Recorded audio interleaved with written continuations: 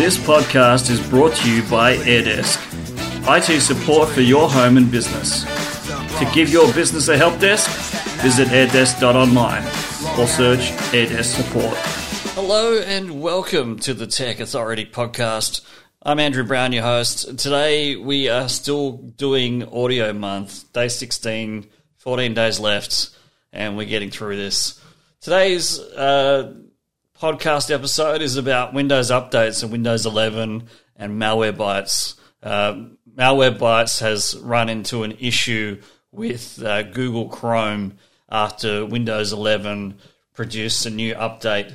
KB5027231 breaks Google Chrome once the update has been applied, and for some reason it will not allow you to open Google Chrome whatsoever, which is a bit of a pain. It would be nice if Microsoft tested these things properly before rolling them out to see whether it would play up with any antivirus or anti-malware software, but unfortunately they don't do enough testing to make it worth their while. So there is a workaround that you can do. Unfortunately, you can't uninstall the update or even roll back because it's just not possible to do so, especially if you're using Windows Server Update Service.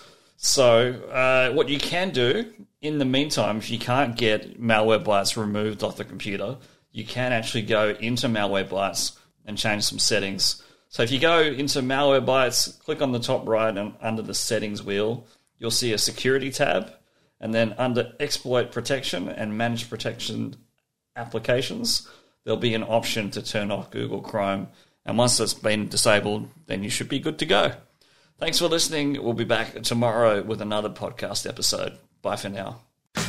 This podcast is brought to you by AirDesk, IT support for your home and business. To give your business a help desk, visit airdesk.online or search AirDesk support.